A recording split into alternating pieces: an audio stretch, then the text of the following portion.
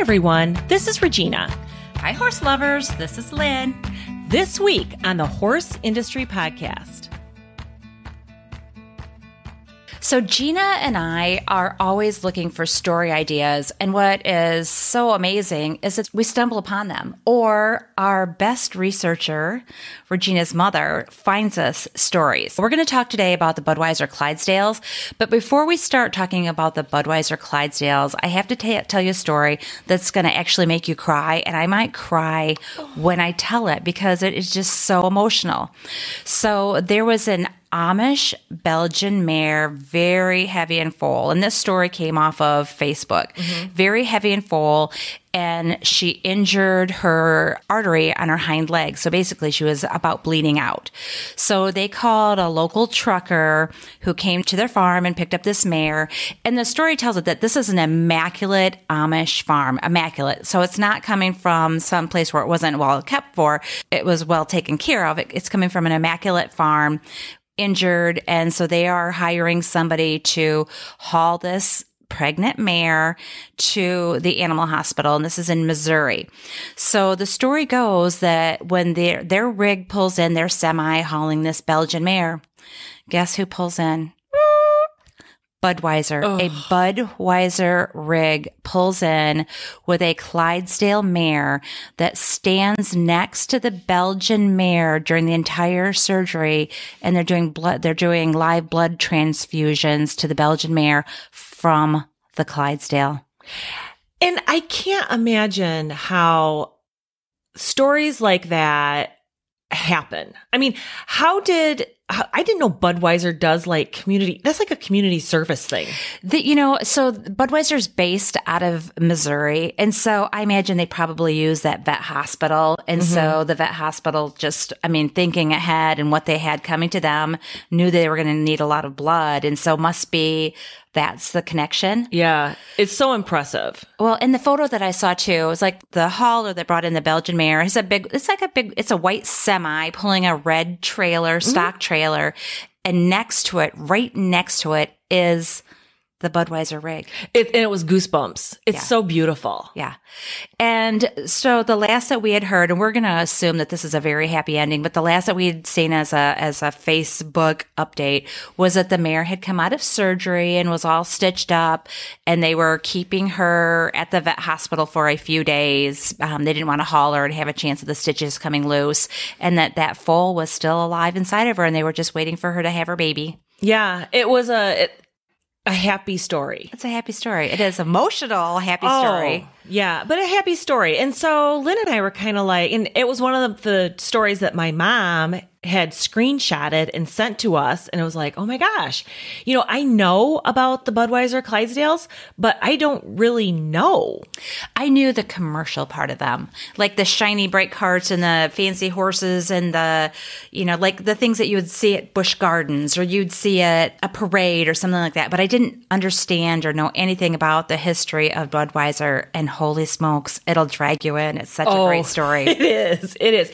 It's truly impressive. And the Budweiser Clydesdales first appeared in 1933, and they were given to the brewery's CEO from his son, August Anheuser-Busch Jr. Now, I've seen a couple sources that have also said that the Clydesdales were a gift not only from August, but the other son, Adolphus. Yeah. So some of my information comes from RFD TV Pam Minnick. And then I've got another source that I'll quote here in a minute. But so the sons, so when Prohibition ended, and we're going to talk a little bit about Prohibition and Budweiser's involvement in that. But so when Prohibition ended, they told Augustus Busch Sr. that they bought him a car. Oh. And he was kind of like, oh, a car, great. And he walked out, and there was a team of 6 horses pulling a beer wagon. Oh, my gosh. Right? And apparently he was very emotional and so excited about that. Well, and that's funny that you say that, the emotional part, because supposedly he cried, and that's where the crying in your beer... Gina and I have tears in our eyes right now. Our eyes are shiny. Yes. That's where the crying in your beer phrase comes from. Way, I did not know that. Yeah, I read that. I love that. Yeah, I can't remember what source I saw that in, but that's exactly where that came from. I love it. And so then they took the team, and somehow they they transported them to New York City and they delivered beer to the mayor. Right, because he was really instrumental in the repeal of Prohibition. So, yeah, we'll get to that in a second. So first, let's talk a little bit about Prohibition. All right? Yeah. So Prohibition, again, kind of like the Budweiser Clydesdales, I knew about Prohibition, but I didn't really know about Prohibition. So the 18th Amendment to the U.S. Constitution banned the manufacture, transportation, and sale of intoxicating liquors. Why? Because there was this movement, this wave of religious revivalism that swept the U.S. in the 20s, like the 1820s and 1830s. And it led a bunch of people to try to encourage abstinence, restraint, and it was led by a lot of women, you know. I don't know why I'm laughing, but I mean, all of my women friends wouldn't want they drink a lot of wine. Right. Like, why would you want to prohibit the drinking of wine? Right. And I think that comes from male suppression. Probably back then. Probably. It was like male suppression. They wouldn't let the women have wine. Well, and I guess that women back then, and obviously not all women, we have to qualify this, but they had this strong role in this temperance movement and where they saw alcohol as a destructive force in families and marriages. And all kidding aside, it can be a very destructive force. But I was surprised that women were actually back then kind of behind this movement. And then also there's this anti-saloon league. I mean, this was a big deal back then. And a lot of people saw that saloon culture as corrupt and ungodly. So Prohibition started on January 17th of 1920 with the passage of the Volstead Act. But despite the new legislation, believe it or not, Prohibition was difficult to enforce. Now, there were some people that predicted this and are like, hey, this is never going to work out. Back before that, in Massachusetts, a town had banned the sale of alcohol in 1844, and an enterprising tavern owner took to charging patrons for seeing a striped pig. Okay? The drinks came free. So technically he wasn't selling alcohol. He was just charging to see the striped pig. I love it. Right? Okay. So then also with Prohibition, the economic benefits didn't happen like they thought it would. They figured that rent would rise in neighborhoods that were quote unquote cleaned up. They figured that theaters would get more traffic because people were trying to figure out what to do if they couldn't drink, and that restaurants would have an upswing as well. Well, actually restaurants kind of failed because they weren't selling alcohol. Plus, there was also, a loss of jobs. I mean, people weren't working in breweries. They weren't driving the trucks. They weren't making barrels for alcohol. So there was just this huge loss of jobs. Oh, and so also there was this increase in the illegal production of liquor known as bootlegging. And you know where the term bootlegging comes from? I don't know. Did they hide it in their bootleg? Exactly. Their pant leg? Exactly. So bootlegging, and it wasn't just during this time of Prohibition, but I guess in history in general, anytime that you hide something illegal in your boot, it's called bootlegging. So if you go to a movie theater and you want to take pictures of a movie before, you know how they do those illegal film things? If you put your camera in your pants, that's also called bootlegging. And then there's also this proliferation of speakeasies. Now, why do you think they call them speakeasies? I do not know. Okay. Well, I thought it was because if you drank alcohol, you speak easy. Right. That's what I thought. Oh, yeah. Okay. No, not true. The speakeasy term comes from, you go, dude, speak easy, man. You got a whisper coming in here because it's illegal. I love it. Yeah. I love it. Okay. So also there's this rise in gang violence because of Prohibition. One of the most famous people who benefited from Prohibition was actually Al Capone. He earned a staggering $60 million from bootlegging and speakeasy operations. So by 1932, the country was in the Great Depression, right? And we were in Prohibition, so that wasn't sold. So what did Franklin D. Roosevelt do? Well, he ran for president that year on a platform calling for the end of Prohibition. He easily won over the incumbent President Herbert Hoover, and FDR's victory meant the end for Prohibition, which is right before August and Adolphus brought the 6-horse Clydesdale hitch to their father, who cried it in his beer. So one of the things that I read, the worst abusers during Prohibition was the Congress and the senators. Right. They called him the Green Hat Man, would walk into the House of Representatives or walk into the Senate offices with a bag, and he always wore a green hat, and he was selling it to all of our congressmen and senators. Oh, and not only that, but so one of the legal exemptions to Prohibition was that pharmacists could dispense whiskey by prescription. And so they would do that for any number of ailments, from anxiety to the flu, right? So because of that, bootleggers quickly became pharmacists. And it was a perfect front for their trade. And as a result, the number of registered pharmacists in New York State tripled during Prohibition. Also, because Americans were allowed to obtain wine for religious purposes, enrollment at church and synagogue saw a huge increase. And also, self-professed rabbis became prevalent, right? Nice. And then finally, like I said, Al Capone came into power during that time too. So there was a lot of ancillary benefits and negatives to the Prohibition time. Yeah. And so what the distilleries had to do, so Anheuser-Busch and these other distilleries had to do, was they had to find during that time another way to make an income.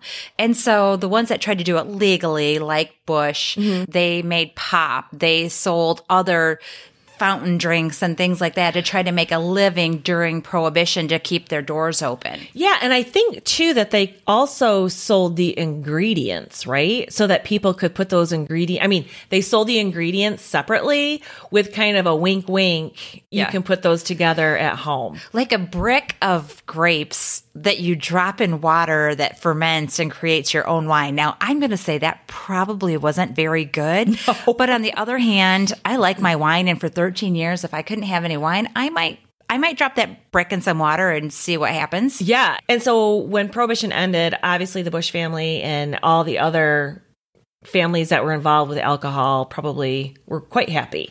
Yeah. And so it talks about the Anheuser-Busch family, that they saw the old man, the dad that received the hitch, saw a marketing opportunity. Like, he looked at this and went, oh, look at this shiny rig, and we're going to take it to New York City, and we're going to take it to Washington, D.C. and see the president.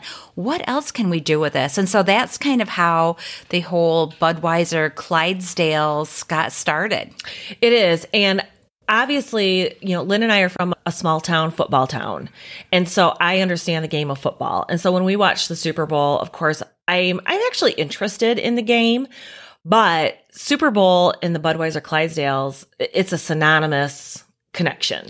Right. I mean, I can't wait to see every year the commercial that's going to come. And there's been fabulous ones. I mean, the Clydesdales playing football. Oh, yeah. The donkey that wants to be a Clydesdale. Oh, I know. And then the dog that wants to be a Dalmatian and ride on the wagon. And there's just so many of them that just I make that whining noise like Gina every time you see one of those, because they're so heartwarming. It tugs at your heartstrings. And you mentioned the Dalmatian. The Dalmatian joined the team about the 1950s. So Clydesdales today, I did not know this. They have very, very stringent requirements. They have to have a white blaze, a black mane and tail, which obviously makes them a bay, and have 4 white stocking feet. They have to be at least 4 years old. They have to weigh 1,800 pounds at minimum, and they have to be 6 foot tall to qualify. So I guess I knew they all looked alike, but I didn't realize how particular Budweiser is about choosing them. Let me say, before we go on that, I want to talk a little bit about the Dalmatians, because like you said, in 1950, they added the Dalmatian to the wagon, to the team. So the reason for adding Dalmatians, do you know? No, I don't. Okay. So Dalmatians were also, like, back in the days when you had to fight fires, and they pulled like these fire the water tanks with a team of horses. And then the firemen would have to go out in these cities and fight the fire. They needed a dog to protect the wagon and the horses. And a Dalmatian is very protective. And so that's why you'll always see a Dalmatian with Budweiser Clydesdales, because they are very protective of that wagon and that team. And they look like friendly, happy dogs. Yeah. But apparently, back in the day when they were fighting fires, that Dalmatian would keep anybody from messing with the horses or the wagon. Interesting. So there you go. I did not know that. Okay, so even today, expert groomers travel on the road with the hitch. They travel at least 10 months out of the year. There's a team that oversees their diet. Each hitch horse will consume as much as 20 to 25 quarts of grain, 50 to 60 pounds of hay, and up to 30 gallons of water on a warm day. How expensive. Yeah, they travel with 3 semis, 10 horses. So the hitch consists of 8 horses. They always bring a backup. Okay. And there's 7 handlers and 1 dog that travel Wow. everywhere.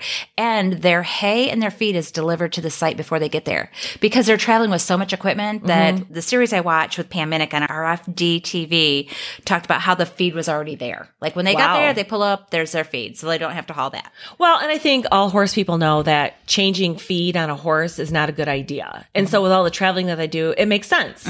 It makes sense. I mean, when we go to shows, we throw our hay on and we take our grain and so forth. So that makes perfect sense. The horses ride in trailers that have cameras mounted in there so that the drivers can keep an eye on them. They have air cushioned suspension and thick rubber flooring in the trailers. And then they stop every night at a local stable so that the horses can rest. The team also travels, like Lynn said, with their hitch drivers. And these hitch drivers actually go through lengthy training. I guess I didn't think of it, but it makes perfect sense. Because if you think about it, the driver is in charge of 12 tons of wagon and horses. And the driver himself or herself, the 40 pounds of lines that's held by the driver plus the tension creates a weight of more than 75 pounds on that driver at all times. That's building some strength in your arms. That's there. upper That's body great. workout. Yep. That is okay. workout. Each Clydesdale's harness weighs approximately 130 pounds. All of the Budweiser Clydesdales are given short names like Duke, Mark, Bud, and so on. I tried to look up to see what the existing, like the current Clydesdale horses' names are, the Budweisers, and I couldn't find it. Well, and there's 3 teams that travel around the country. So Yeah. there's a lot of Buds and Joes and Mikes traveling Probably. around. as a And I team. guess it's because the horses are so well trained that they actually know what their own name is. But a Budweiser Clydesdale horse's shoe measures more than 20 inches from the front end and weighs about 5 pounds. So that's kind of the background on it. I mean, it's just fascinating. I can't imagine being involved with horses our whole lives. We know the dedication it takes just to get one horse in a Western pleasure class. It's hard to comprehend how they can get these monster-sized animals to do what they need to do. Okay, Gina, I Googled training Budweiser Clydesdales. Oh. And I found a treasure trove of information that sucked me in for a couple hours. Oh. Like, it is amazing. So there's been a couple trainers involved with training these Budweiser Clydesdales for the Super Bowl commercials. One of them is Tommy Turvey. They used him in 2013. He had 4 weeks to train 8 horses. But the one that really stuck with me, and I'm so impressed, I watched The Ride with Cord McCoy. It's a TV series, and I didn't even know that it's available anymore, but Google The Ride with Cord McCoy, and he goes to Turtle Ranch, which is a 3,000 acre ranch in Wyoming. So Australian trainers Robin and his wife Kate Wiltshire have been training Budweiser Clydesdales for 15 years for commercials. I can't even imagine this, Regina. But so like the way that the program starts out is there's a field of 40 horses, and these aren't Clydesdale yet. They're just 40 horses out in this giant 3,000 acre, is what it appears, ranch. And this Robin rides in on a gray horse and he says, line up. And these 40 horses, not a halter on them, they come to him and they go and they stand in a perfect line. A perfect line. Like, this is 40 horses. So when you watch the Super Bowl commercial where the horses play football, like, I always figured that was some kind of trick photography. I thought it was CG. Is that what's called CG? I don't know what CG is, but it was I assumed, what is CG? Well, that's that computer generated. Yeah. Okay, yes. Yeah. I assumed it was something like that. Yeah. It's not.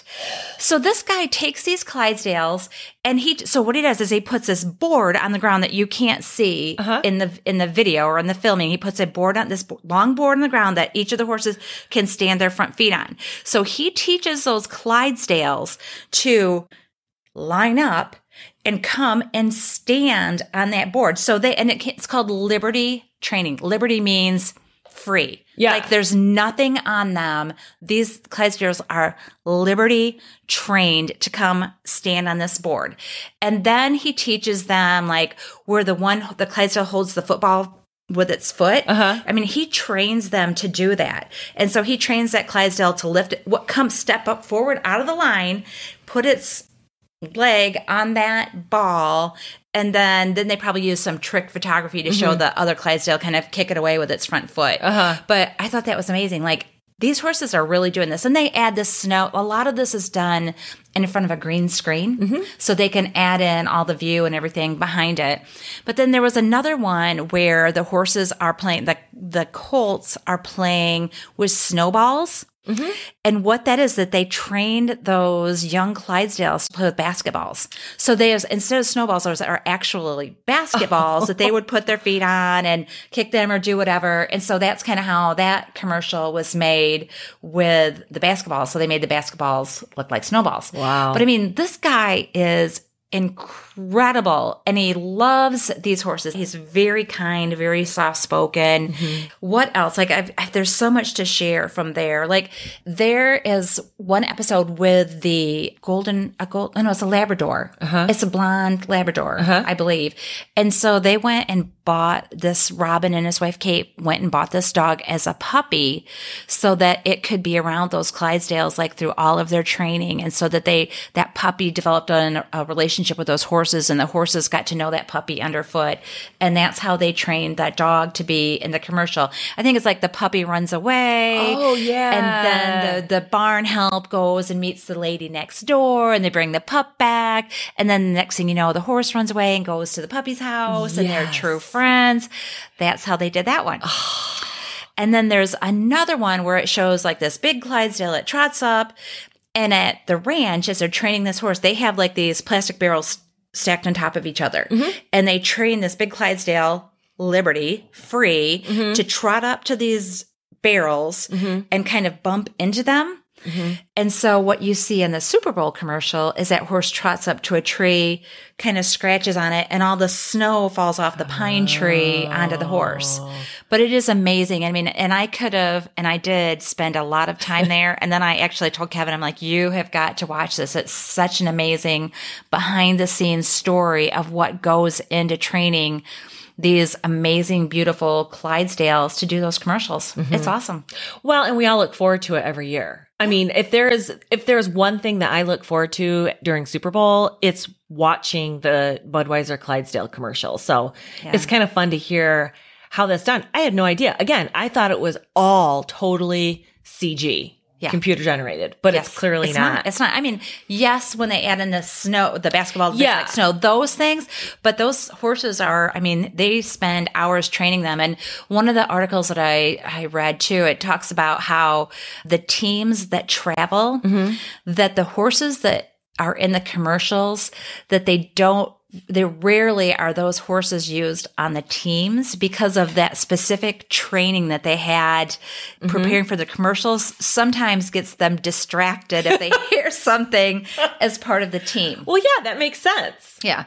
And the two biggest, most powerful horses are the two horses that are right in front of they're the first horses on the hitch. They've got to be big. They've got to be strong. And they talked about one of the horses that he's just an overachiever. like this one big powerful horse, and they said his name and I can't remember it, but I mean, like he just wants to pull the wagon by himself. Like he loves his job so much that he just wants to pull the wagon himself. So the biggest, strongest horses are attached to the wagon, and then the lighter ones, the more agile, because they've got more ground to cover as they turn. Because a lot of their performances are they're stimulating backing into a dock to unload beer and then like in tight spaces. Yeah. So they're so impressive. I mean, and I think this kind of goes along with how society has changed in that there used to be so many jobs for the draft horses and the Clydesdales and the Shires and the, I don't know, what are some of the other ones? Percherons, Belgians. Yeah. And so they pretty much kind of turned over the farm fields. And I had shared on Instagram, I went for a run and I was kind of going through a cornfield where early spring, and half sticking out of the ground is this old giant draft shoe. So it came off of a draft horse. I mean, I don't know how long. I mean, how long has it been since draft horses turned over the fields in this area? A really long time. So, I mean, I was probably a mile or two from home. I carried that draft horse shoe all the way home, and actually it's sitting out in my front yard.